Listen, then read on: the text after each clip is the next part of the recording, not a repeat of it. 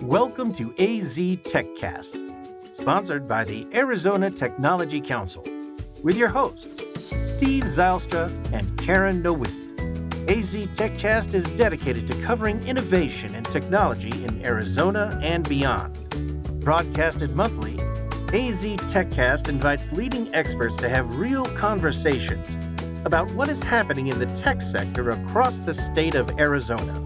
From regional news to innovative startups, companies, and emerging technologies, AZ TechCast covers the critical issues and economic trends propelling the state's growing tech ecosystem.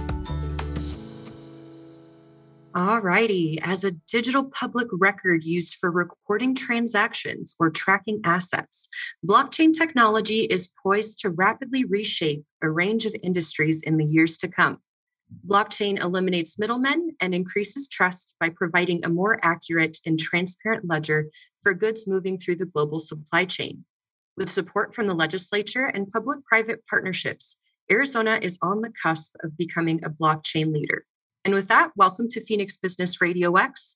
I'm Bianca Buliga, Director of Marketing and Communications at the Arizona Technology Council. I'm temporarily filling in for Karen Nowicki, and I'd like to welcome you to AZ TechCast, sponsored by the Arizona Technology Council. AZ TechCast is dedicated to covering innovation and technology in Arizona and beyond. Broadcasted monthly, AZ TechCast invites tech and business experts to have real conversations about what's happening across the state of Arizona. AZ TechCast discusses the critical issues, topics, and trends propelling the state's growing tech ecosystem. Join me in giving a warm welcome to today's featured guests. We have U.S. Representative David Schweiker, who is currently serving his 6th term in U.S. Congress. How are you doing today, Congressman? Just another day of chaos. I believe that. We're happy to have you. Thank you for making the time. We also have Scott Carlson, Head of Blockchain and Digital Asset Security at Kudelski Security. Scott, how are you today? I'm great. I'm happy to participate in the chaos. We're happy to have you for the chaos. And last but certainly not least, we have Dragan Boskovich, Research Professor at Arizona State University. So these accomplished leaders are going to be joining Steve Zylstra, Council President and CEO, to break down the benefits of leveraging blockchain technology to improve workflows for a wide range of critical industries. We have a lot of interesting content to cover today, so let's just dive right in. I'm going to start by asking each speaker to briefly introduce themselves and the role that their organization plays in Arizona's technology ecosystem. Congressman Schweiker, do you mind kicking things off? I know you might have a bit of a different response than some of the other folks. I'm not sure I would ever let the politician kick it off. Look, I have an absolute fixation that blockchain can do amazing things, both in capital markets, in social good, identity. I will also share with you, I'm intensely frustrated in the bureaucratic world, how hard it's been to help them understand its elegance. It's not that complicated. So hopefully we can make some progress there, because it feels like it's been years of having the same conversation. Congressman, was there anything else you wanted to add? No, I look forward to parts of the discussion. Thank you so much. I'm going to pass things over to Scott Carlson. Hey, thank you. So I'm Scott Carlson. I work at a company called the Kudelski Group. Our U.S. headquarters is here in Phoenix. I represent Kudelski Security today, which is the cybersecurity arm of the company. Part of our blockchain center here at Kudelski is to do a couple of things, right? We specialize in ensuring integrity of devices and encryption keys and systems and stuff, both from the design part as well as the testing part. And we do a lot of work to assure the safety of blockchains, smart contracts, and systems all around the world. We have some big partners like Solana and Elgrand and many companies here in Arizona. And so I help lead this, big team cross world to help make this safer to use once people decide it's okay to use. Sounds fascinating. Thanks so much for the intro. Dragan, how about you? Hi, Bianca. I'm good. And I like to start by basically saying that I'm new to academia, although I'm not young guy. I have spent 25 plus years in industry. In academia, I have been for the past, let me count, 8 years. First with Stanford, and now with ASU. After spending basically most of my life working in advanced technologies with Motorola and Google in a global setting in UK, France, China, and US. I started blockchain research lab here at ASU back in 2017. We have hundreds of students that are very much interested in blockchain, and I'm now working hand in hand with Scott and few other people in a state here to basically run blockchain applied research center with objective of finding good applied applications, say, for blockchain. And I'm happy to be here. Yeah. Don't get too far ahead in the questions, Dragan. I know we'll be spending plenty of time talking about that a little later. But before we move on, I have to ask, where's the accent from? I'm originally from ex-Yugoslavia, Belgrade. Although I have been out since '88, my accent is still there. My family is Romanian, so I had to ask. The accent sounds very familiar to my ears. Thank you so much, Dragan. And Steve, what about you? Do you mind introducing yourself in the council, please? Yeah, Steve Zylstra. I'm President and CEO of the Arizona Technology Council. We're a statewide technology trade association representing around 750 members. We have offices in Phoenix and Tucson. We do public policy advocacy on behalf of the tech industry at the state and federal level. Do about 150 events each year. Have a number of publications. And in addition to that, for our smaller members, we negotiate lower cost products and services on their behalf, like we run an association health plan. We run a 401k program. So pretty much a comprehensive trade association serving tech-based companies. Sounds great. Thank you so much. Now, I'm a little new to blockchain. You all know a lot more than I do, but I figured for the folks tuning in today, we would just start with the basics here. So who wants to jump in and explain what blockchain technology even is and what purpose it serves in business? I would love to start that. Go for it. So the way I start by explaining blockchain to people is to ask them to imagine if they had to automate and digitize 100% of something, what would they need to do, or what would they need to figure out in order to make that happen? And that's what blockchain is trying to accomplish. And so first you need to digitize the information and put it somewhere. Okay, so let's do that, and we'll put it in, this database, this list of things.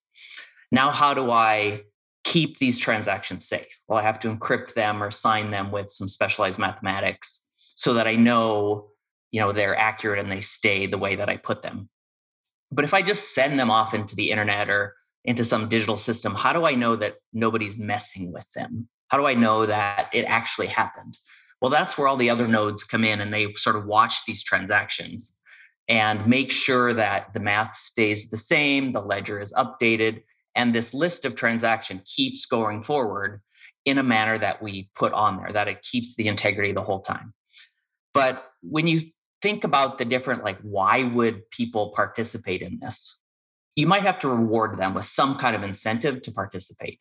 Either they get a reward by helping keep this current, or they get a reward by getting a little bit of interest kind of thing on maybe the token, the monetary unit, the incentive, fraction that they use to do this.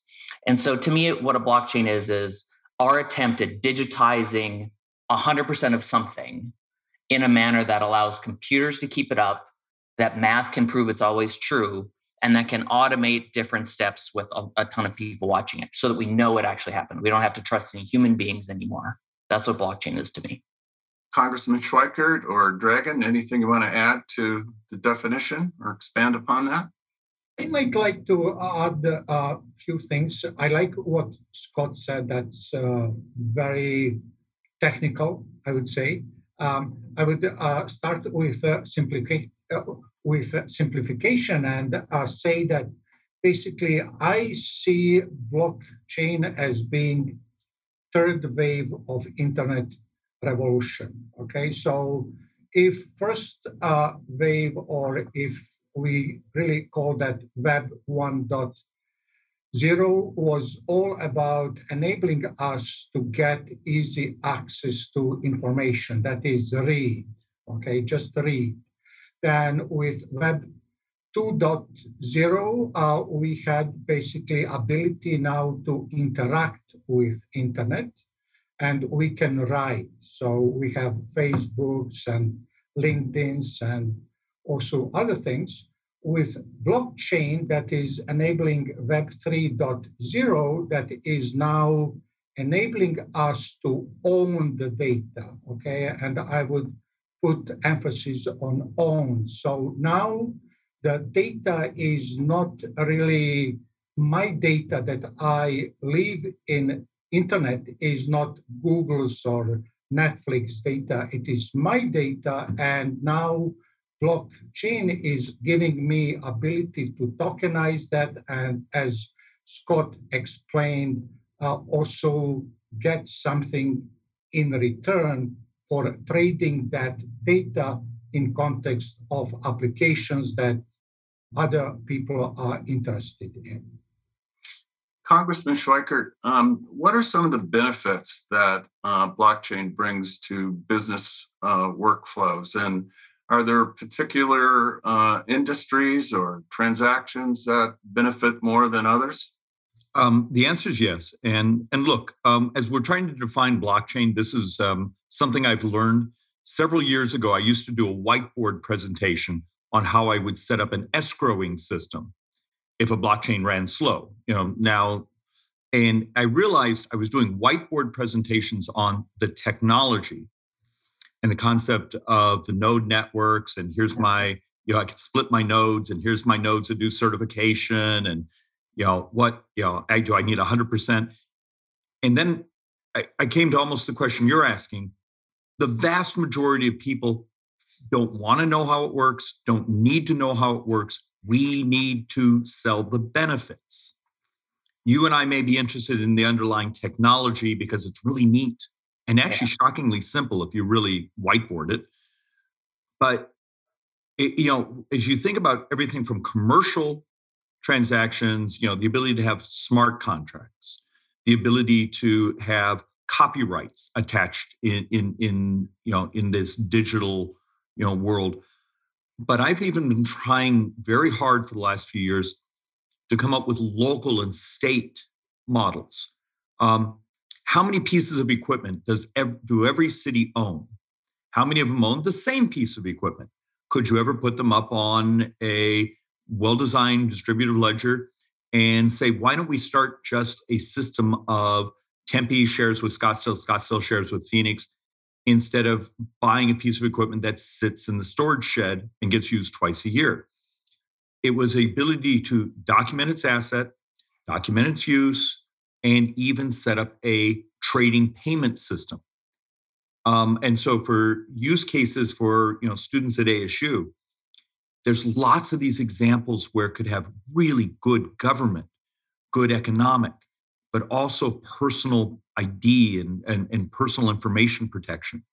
We need to be selling the benefits and probably fewer conversations on how a node network works. Other input on the benefits of blockchain, and particularly that question about, are there particular industries or opportunities that are lend themselves more to blockchain than others? Well, I think Congressman is right on there with his use cases there. A lot of the tracking use cases, I think, are the ones that people definitely find value in and actually understand the most. On one end, you have, will this ever replace money? That's a big debate that people have.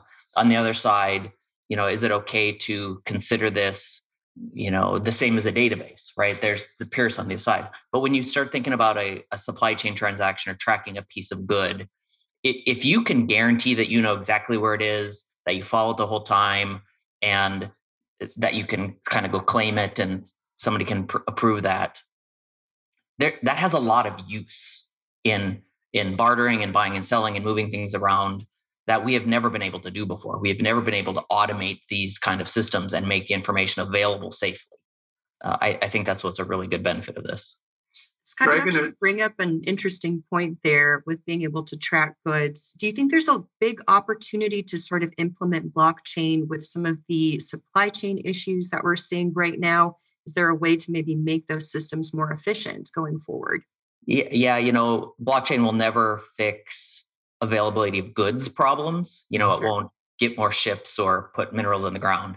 But what it could do is it could allow information exchange quicker so that people have the information up to the second with where everything is. I mean, if you can make sure that the information gets in to the supply chain at the beginning correctly, step 0, the information is accurate, you can pretty much keep it accurate up to the second or up to the last check-in the whole time, and then expose that to everybody so they know what the truth is right then. I think that's a super important thing, is that everybody understands that the integrity and the truth, like, it's actually accurate.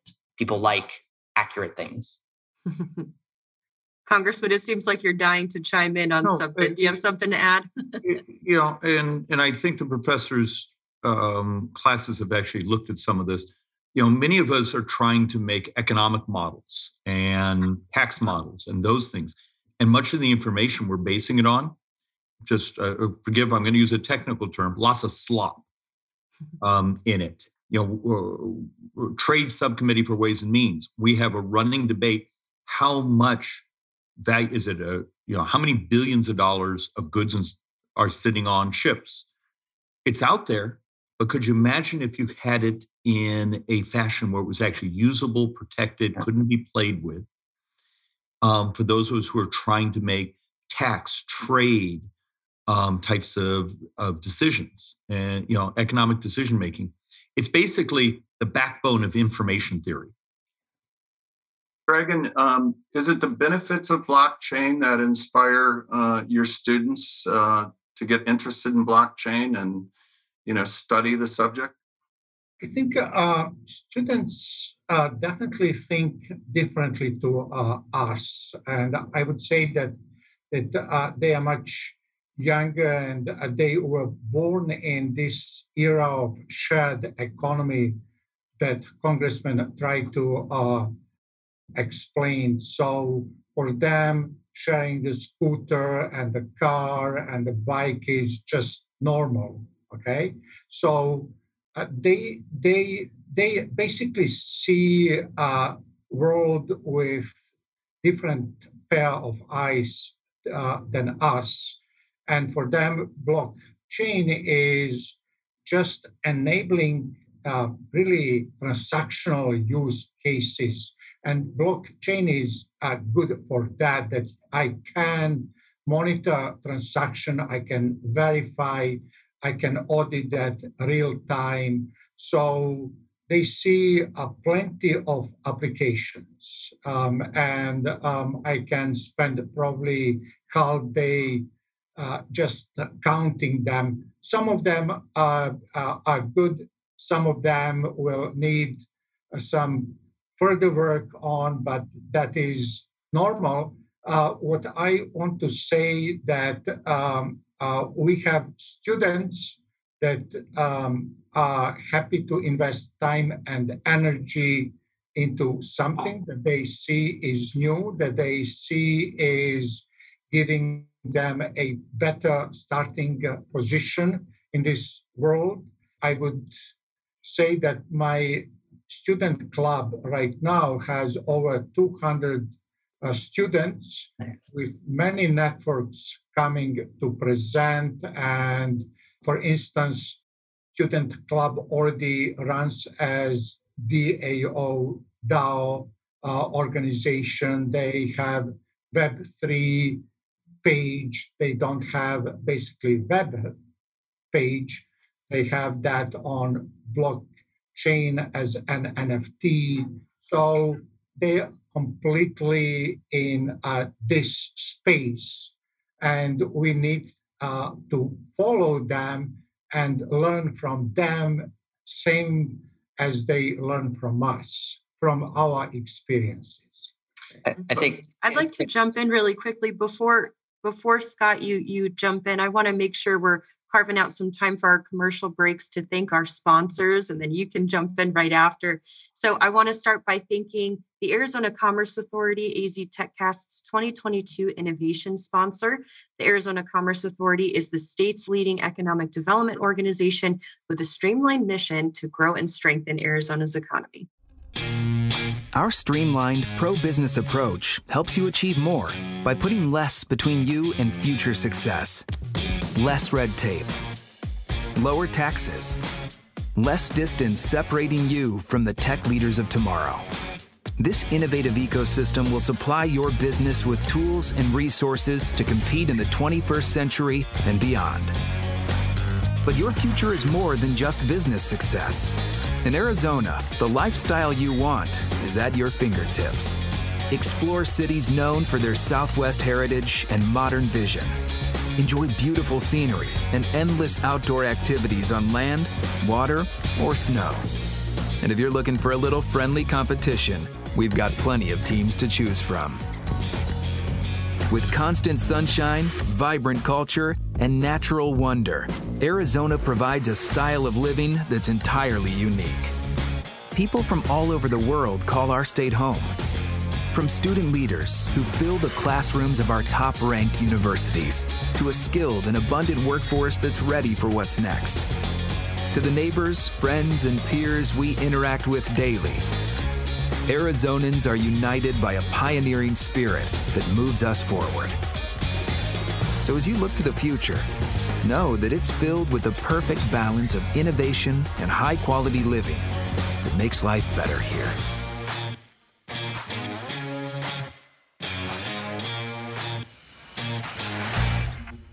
See, even the commercial had student leaders top of mind. I hope that gave you a moment to collect your thoughts, Scott. Go ahead. Yeah. So, one thing that Dragon said that's really interesting to me is that students kind of have no limits. They have no bounds. They don't we used to do it like this, so we still have to do it like this mentality. And one thing that's really cool about Arizona is this blockchain sandbox that got created a few years ago where we can safely experiment with this technology. It's really interesting when you think about, blockchain changing all the things, right? You just put blockchain on everything. And so first you have to experiment to see if you can do it. And then you have to think through, should you do it? But we can't forget this part. Is it legal to actually do it in the real world? There are things here in Arizona which still require wet signatures because that's in the law. There are things that are money versus not money. These things have to be instantiated in law for this to actually have practical implications. And, I know the congressman has worked a lot on that the last couple of years. And I've had a little bit of influence in some of the conversations there. And it's, really important that we be able to experiment in order to figure this stuff out early. Scott, you brought up an important point. All of us are Arizonans, and we care about Arizona and its economy and its future. What have either the private or the public sector done around blockchain to exert leadership? You mentioned the sandbox. That's one aspect of that. What are some of the other things that Arizona, again, either the government or the private sector have done to sort of take the lead on blockchain? Any of you? There's some companies here, right, Dragon? Dash is located here. There's a lot of experimental startups here, supply chain companies. Kudelski's located here. We're doing a bunch of blockchain work. I know the congressman has a bunch of bills that have gone through and are proposed right now. So I think we're actually pretty advanced. We might not have crossed the finish line on all the legal things, but we're a pretty good tech up here. And with GPEC and the Tech Council and the Blockchain Research Center, I think we're, experimenting with some really cool things. Dragon, anything in particular at ASU that comes to mind in terms of the leadership? I don't know, for instance, whether all the major universities have blockchain activities, teaching, research going on. Does ASU stand out? Yeah, I think we have started early. We are not the first ones, but we are fast followers, as we like to say. So when I speak to some people, we are definitely recognized as one of the leaders among top 10, 20. Our advantage is that we have large body of students. We are also very well plugged into global initiatives. We work with other institutions in Europe, in Asia. Just today, I did receive recognition from EU that ASU is the best collaborative university for blockchain. So I think we have a lot of things to be proud of. And as I like to say, I'm relatively new to Arizona too, but I feel already so much embedded, and I see endless opportunities for us to advance this going forward. Congressman, I think long before I even heard of blockchain, you were already promoting how important it was, use cases, you were introducing legislation. So as our congressman, you've taken the lead at the federal level on blockchain. Can you tell the audience a little bit about that? Well, with that, and you told me earlier that we're not allowed to do any cursing. So look, there really are amazing opportunities, and but you have to weave through the law up and down. So let's say Arizona, and I'm sorry, but I like to almost take it back to actual use cases to help folks sort of see it. Let's say we put land title, the title chain. So we march down to the county recorder's office, we put the chains of title on a blockchain, and you could use every government server, the state and county, so you have lots of nodes, you can, set up. So, it avoids certain other issues. If we did that in state level, wonderful. Now you need to actually align a number of federal laws, because are you allowed to get a Fannie Mae, Freddie Mac, a guaranteed loan if the title policy is issued through a chain? So there's lots of that sort of thing. The stock certificate you get, the credentials you have that you have this licensure, and you want to move across states, or you want to operate in the Federal National Guard, or these sorts of things. So that's one of the things we do in Congress, is we're trying to weave through every time we get an opportunity that say if there's a certified chain of this standards, of these, that it's recognized. One of the other ones we've worked on, and we've actually accomplished parts of this, is types of medical data. What level of encryption works? And I believe this is incredibly important. And you and I have talked about this. I believe much of the technology in Arizona it's going to be actually the personal medical.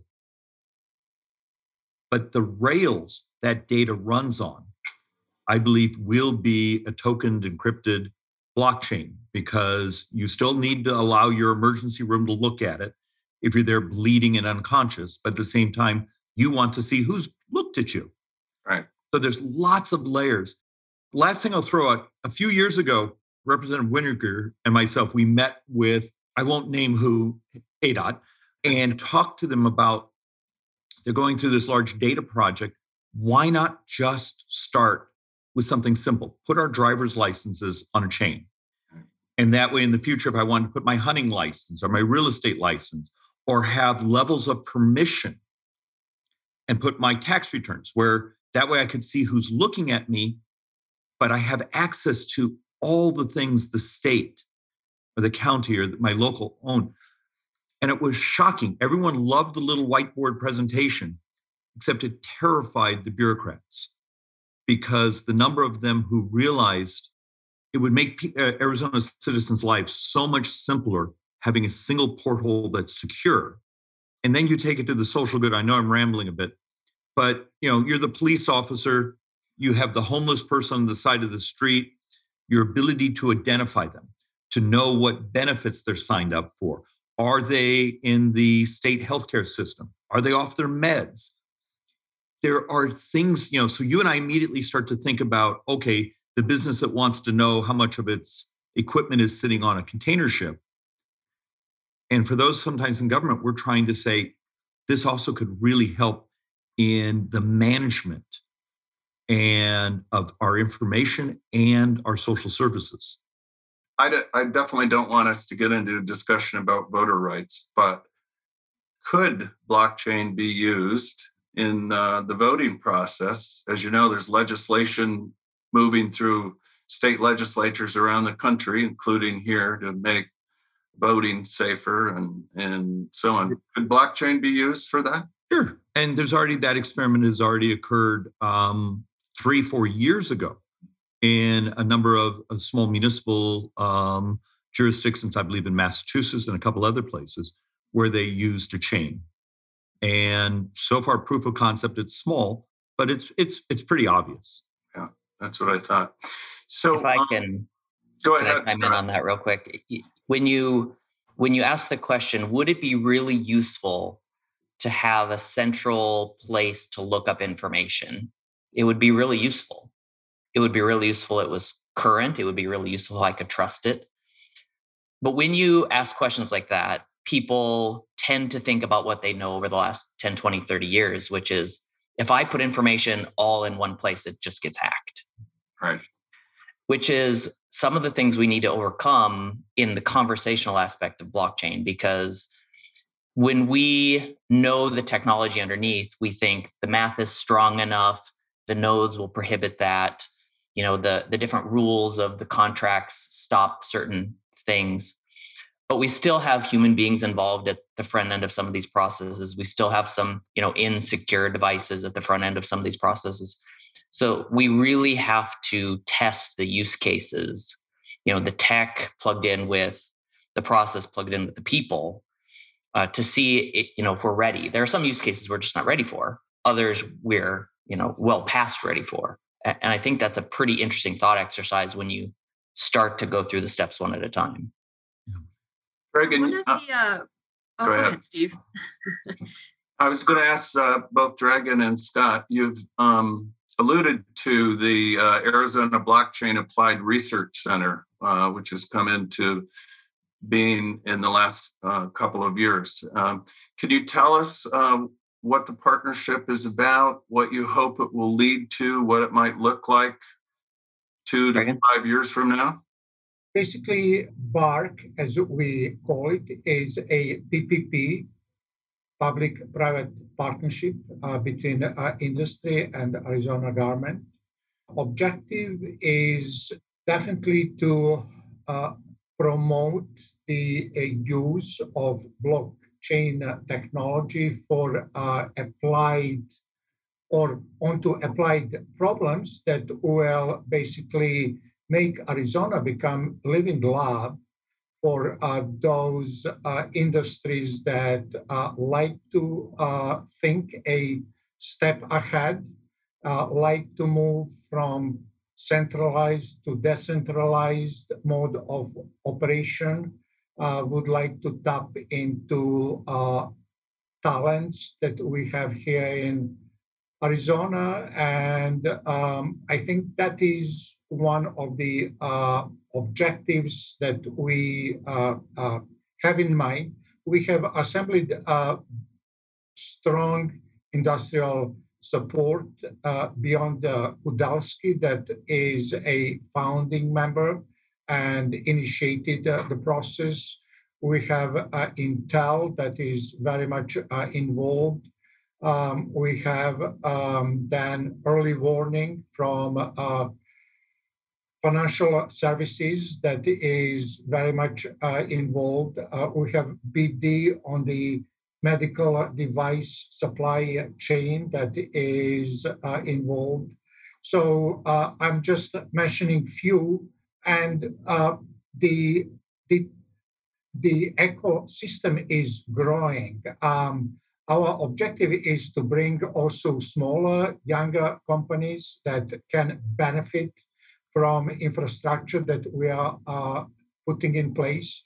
I would just mention one example. For instance, we have Fashion X, that is basically a small company here in Phoenix focused on fashion, and they like to build metaverse, and they like to have their supply chain on blockchain. So those are smaller companies, but we with very fresh thinking, and we are helping them take advantage of what we have in the States.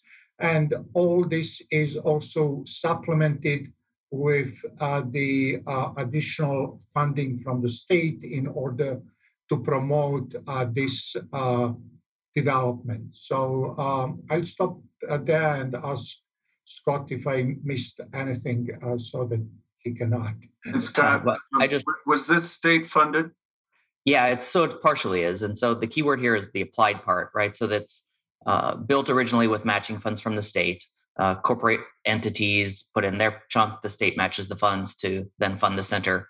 And when we were doing the original conversations, really the focus was on the word applied, right? We know a lot of research never leaves the lab, never really influences your local economy. And that's kind of the point here. How do we influence local Phoenix, local Arizona with this applied research that will help solve some of these problems for real?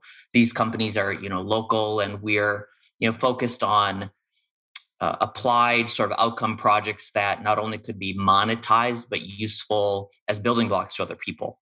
A couple of the early projects are about, automatic identification of devices if you're going to use it on a chain, or how do you track it around a building if you move a medical device around? How do you keep track of voting? If, for instance, you're supposed to if you could do corporate voting. I know many people who are listening probably have proxy voted with their stock shares. And, if you look at the actual process of that, how it is today, you kind of vote to your broker, who kind of votes to somebody else, who kind of votes to somebody else, and then they aggregate them and then they vote. But if that could be rewound all the way where you knew how many votes somebody got and they could just click a button and it would vote, that would be faster and maybe more useful in a lot of different use cases. So we have to experiment that. And so I fixate a lot on the word applied, because we have to go play for real. In the cyber world, you have to try it and play for real and lose a few times and then get it right. And that's what we're doing here in the Applied Research Center.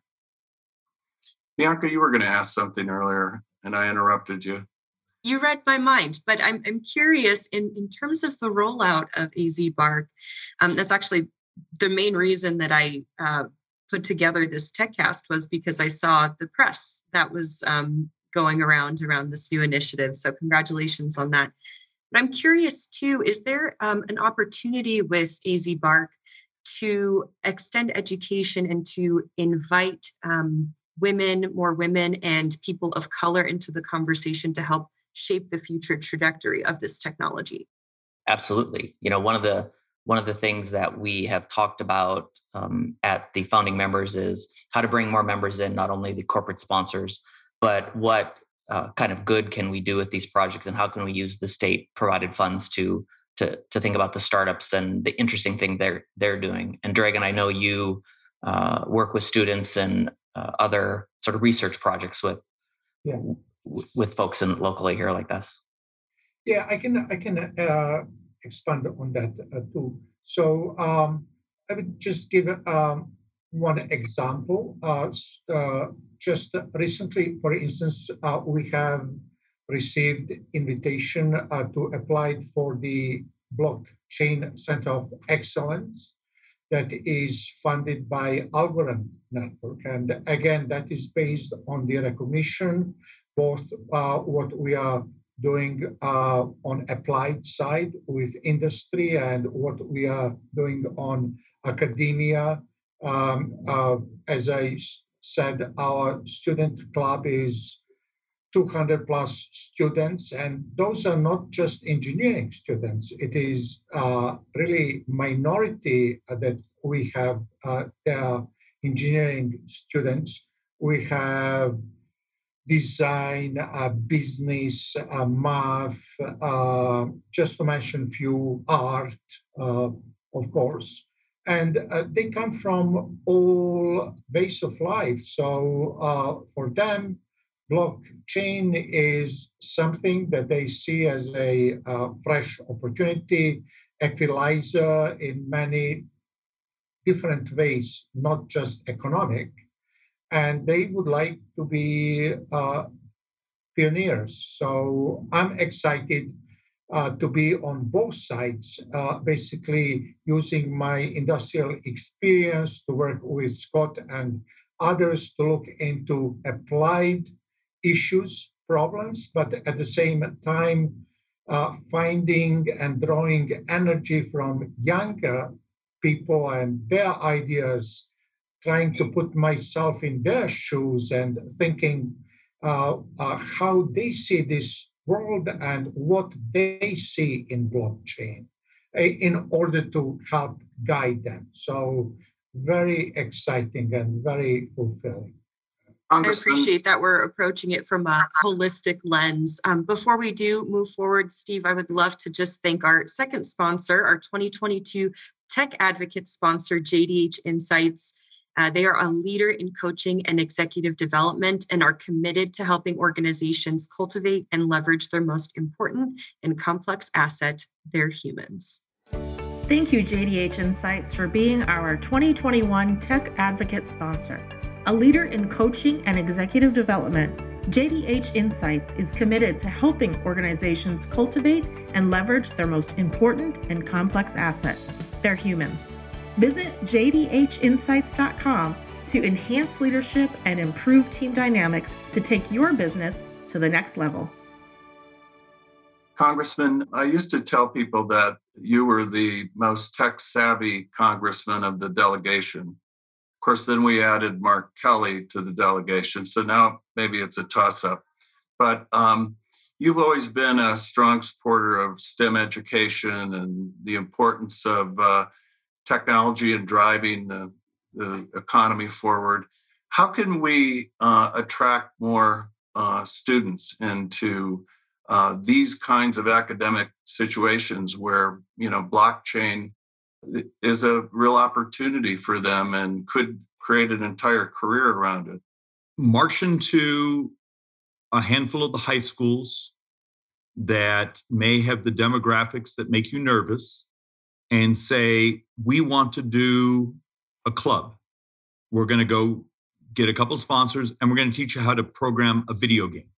We're going to teach you how to do some of the most basic coding.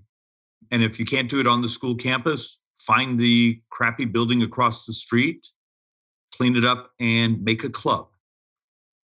The fact of the matter is, and my reason I say this is we tried this a couple of years ago at a high school in South Central Phoenix, and we were functionally shied away.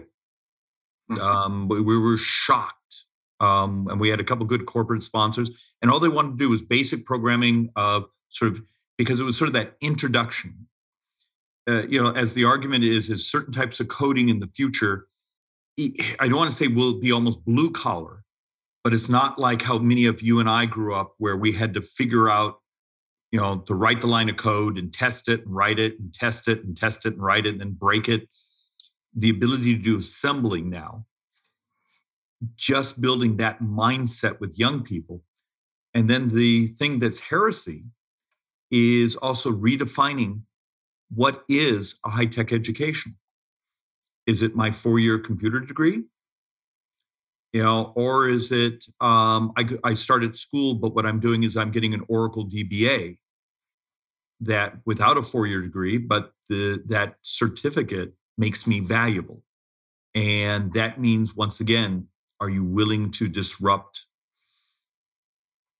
many of our friends in sort of what is the establishment? If you really care about these young people, maybe we should start to think about the way we do accreditation and the way we do the introduction to the technology very differently. Some disruptive thinking. And we talk about it a lot and are terrified of actually executing. Yeah. Scott, companies like your your own are having a hard time finding talent during this great economy that we've got going right now. And talent is critically important to you being successful at what you're doing. Tell us what Kadolsky's doing around workforce, around STEM education that could benefit the students we're talking about. Well, that's almost a joke sometimes in high tech. When you put out an entry-level job, you say must have 5 years of experience in blockchain, must be programming Rust for 20 years, and it's only been around 2 years, right? But so you never get any people who apply.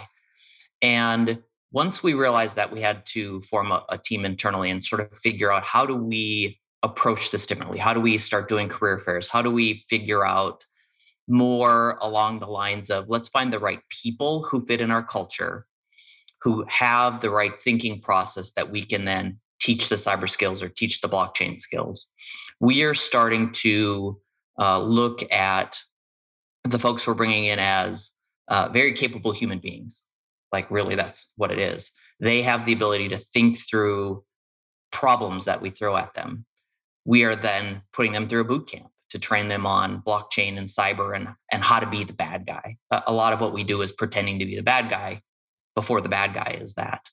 And so we have a number of initiatives internally, local in Phoenix and globally, for all the different regions of the world and communities of people, as well as career fairs that we are trying to step into to figure out which one is right for the type of people you bring in to the cyber world. There is obviously a gap between entry-level skill and 20-year expert skill.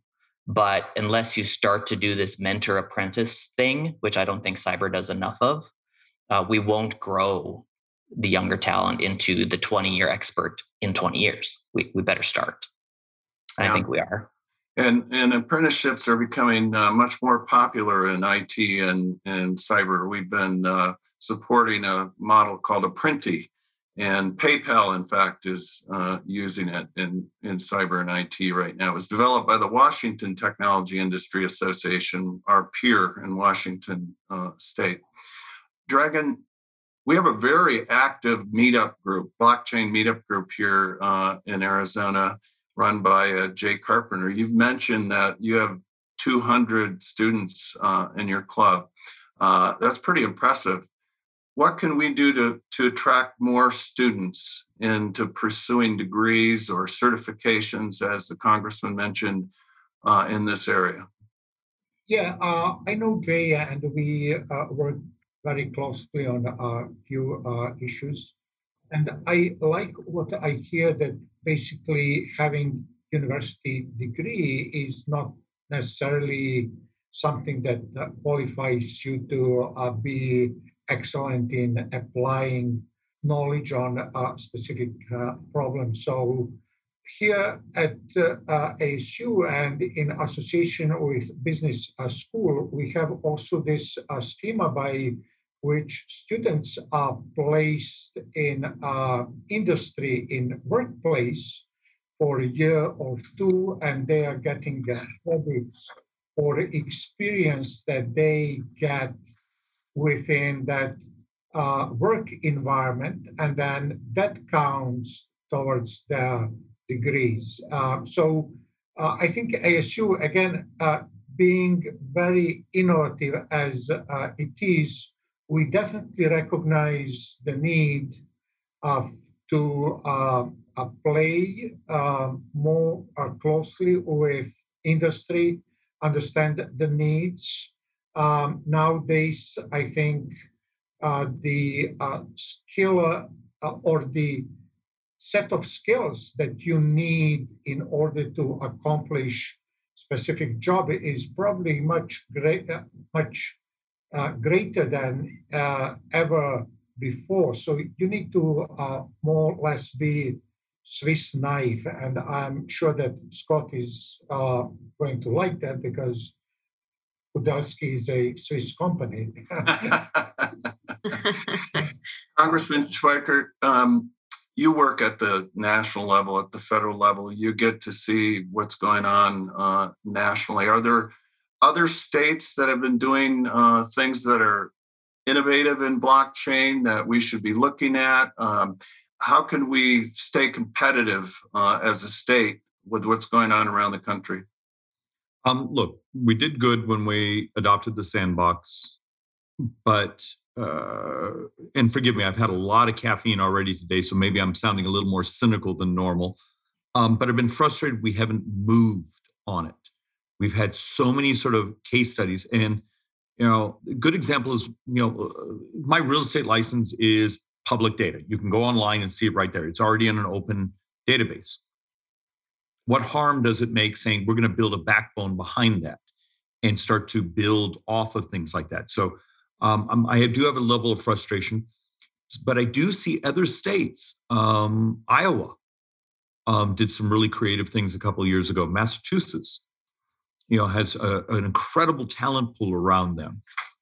And with their experiments, even doing some local elections to, California as a state government, talking about wanting to be able to track produce, and certain health and safety data. My fear is we were an early starter as Arizona, building some concepts, but we're no longer truly the cutting edge anymore. We need to step up our game and say title policies can be on a chain, or we recognize certain types of smart contracts. My payment of my taxes to the state are between individuals, or these things.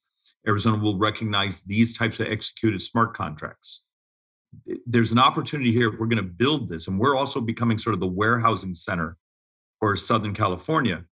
If we're also on the cusp of autonomous trucks, autonomous freight, all these other things, just building the mechanisms of how do you recognize, how do you pay, hey, the truck just crossed the state line, pay the driver this much money. All that stuff will need a bit of a statutory backbone from the state legislature. Bianca, do we have time for one more question? Sure, let's do one more. Yeah, time goes so fast. Would any of you like to talk about any trends that you're seeing in blockchain that our audience might not be aware of that have caught your eye? Particularly, things that might be transformed as a result of blockchain over the next decade. Any predictions for 2030 on what we might look like as an economy as a result of blockchain? So over the last 18 months or so, the amount of venture capital funds flowing into this ecosystem is insane. There's so much money. And a lot of that money is going to infrastructure, but also a lot to digital ownership, digital rights, this NFT topic, this sort of permanency of a digital item. And what I actually think will happen over the next few years is that we will start to explore topics like, what if I can own my copy of Bambi instead of just buy it on DVD and VHS? I have a digital copy and I can put it wherever I want. My titles and properties and ID will be a digital artifact that I can get wherever I want. These things will start to be real because we will get used to the fact that, like, I took a picture on my iPhone and it's a digital copy of my family. These digital copies of things are also mine and I can use them wherever I want, not in the place somebody told me I could use it, but I can freely move it around. I think we're going to start to see that. Congressman, are we going to have a digital dollar? Yeah, at some point. But that's more trying to reduce friction as it is anything. And once again, if it's a Federal Reserve issued dollar, it's functionally just part of money supply. So, but I can actually take you through a couple case sort of thought experiments. As healthcare costs are the primary driver of U.S. sovereign debt. Over the next 30 years, 112 trillion in borrowed money in today's dollars. 3/4 of that is just Medicare. If technology is the opportunity to do a disruption of the cost of healthcare, I will argue data, blockchain, protection of your medical records, but also even things of, well, if I'm wearing the thing on my body or blowing into it, that I'm allowing the algorithm to write a prescription because the sensors are so good. Just that mechanism needs to be on a well-encrypted, protected, distributive ledger, but also has different levels of permission. So I need to protect my information, but I need the pharmacy to be able to see it so they can write the script or fill the script. So it's chicken and the egg.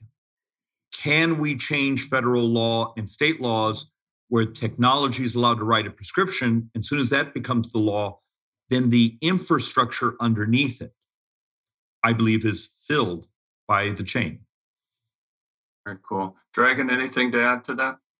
Yeah, I would agree with everything that has been already said. I would just mention that I see blockchain as enabling business innovation, and we are moving into data economy. So blockchain is enabling data transactions. So what Congressman mentioned is right. It is not any longer that I'm just lending my data or giving my data away. I would like to be in the center of those business models, and my data should be basically paid for by other people needing that. So that is where I think we are moving to, and in 10, 20 years, I'm not sure. I have that piece of legislation to make your data a property right. So, which actually fits very nice in the whole concept of ecosystem. Very cool. Well, gentlemen, I know we're running out of time here. Steve, did you have anything else you wanted to add before I close things out? Just express my great appreciation for all three of you being here today. It's been a greatly interesting conversation. It's impactful, and it's going to change the way we live and work in the future. So we appreciate your insights and the education you've provided me and the rest of our audience. And thank you for being here today. Yes, and thank you for making blockchain just a little bit more digestible for me too. You've been listening to AZ TechCast, folks, brought to you by Phoenix Business Radio with Business RadioX. Today's AZ TechCast was brought to you by the Arizona Commerce Authority, the state's leading economic development organization with a streamlined mission to grow and strengthen Arizona's economy. So thank you, Arizona Commerce Authority. And many thanks to JDH Insights, the 2022 Tech Advocate sponsor. Visit jdhinsights.com to enhance leadership and improve team dynamics to take your business to the next level. And if you're interested in being a podcast participant or a sponsor for the Council's AZ TechCast, contact marketing@aztechcouncil.org, and I will respond to lock in your opportunity to further position you as a tech expert, influencer, and innovator. Until next time, I'm Bianca Boliga, filling in for Karen Nowicki. Thank you for joining us for AZ TechCast. Thank you for joining us for this episode of AZ TechCast with Arizona Technology Council, featuring leading tech and business experts that help influence and shape our great state and the industries they serve.